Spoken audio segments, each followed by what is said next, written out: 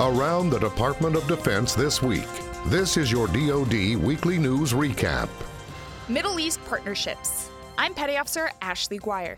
Defense Secretary James Mattis met with partners at Al Udeid Air Base in Qatar to discuss our combined partnerships in the Middle East. As I highlighted recently in Manama, the United States supports exploring an inclusive Mideast strategic alliance, a concept born in your region, and one that brings together all partners to address shared challenges. The Combined Air Operations Center at Al Udeid is home to 15 partner nations. We are committed to working by, with, and through allies and partners across the region to make this concept a reality and to deter hostile. In the fight against terrorism, coalition forces in Iraq and Syria continue to defeat ISIS. The coalition and our Syrian Democratic Force partners are fighting ISIS in the last area of real physical terrain which they hold in the middle Euphrates River Valley around the town of Hajin.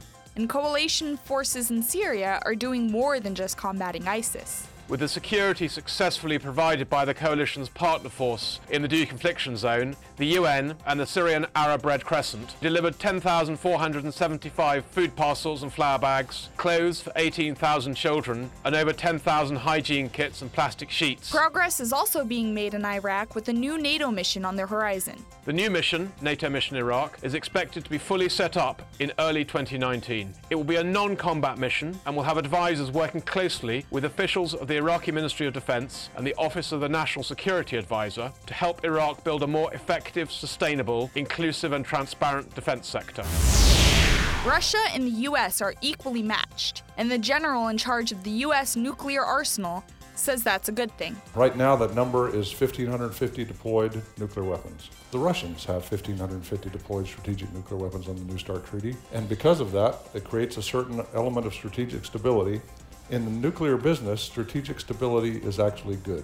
The general says U.S. nuclear capabilities are safe, secure, ready, and reliable, and has no worries about carrying out his mission, but says the country must invest to keep it that way. As the STRATCOM commander, my advice is that we need to have a force that can respond to any threat that is in the world today. We have adversaries that have spent enormous amounts of their gross national product to build those weapons. And so therefore I have to have forces ready to respond to the threat that is deployed against us. And it is deployed against us every day.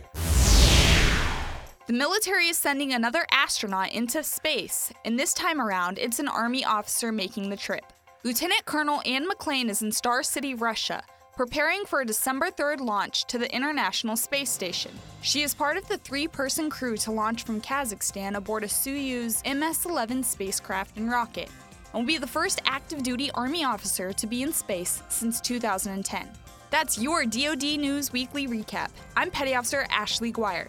For more stories about your military, visit defense.gov.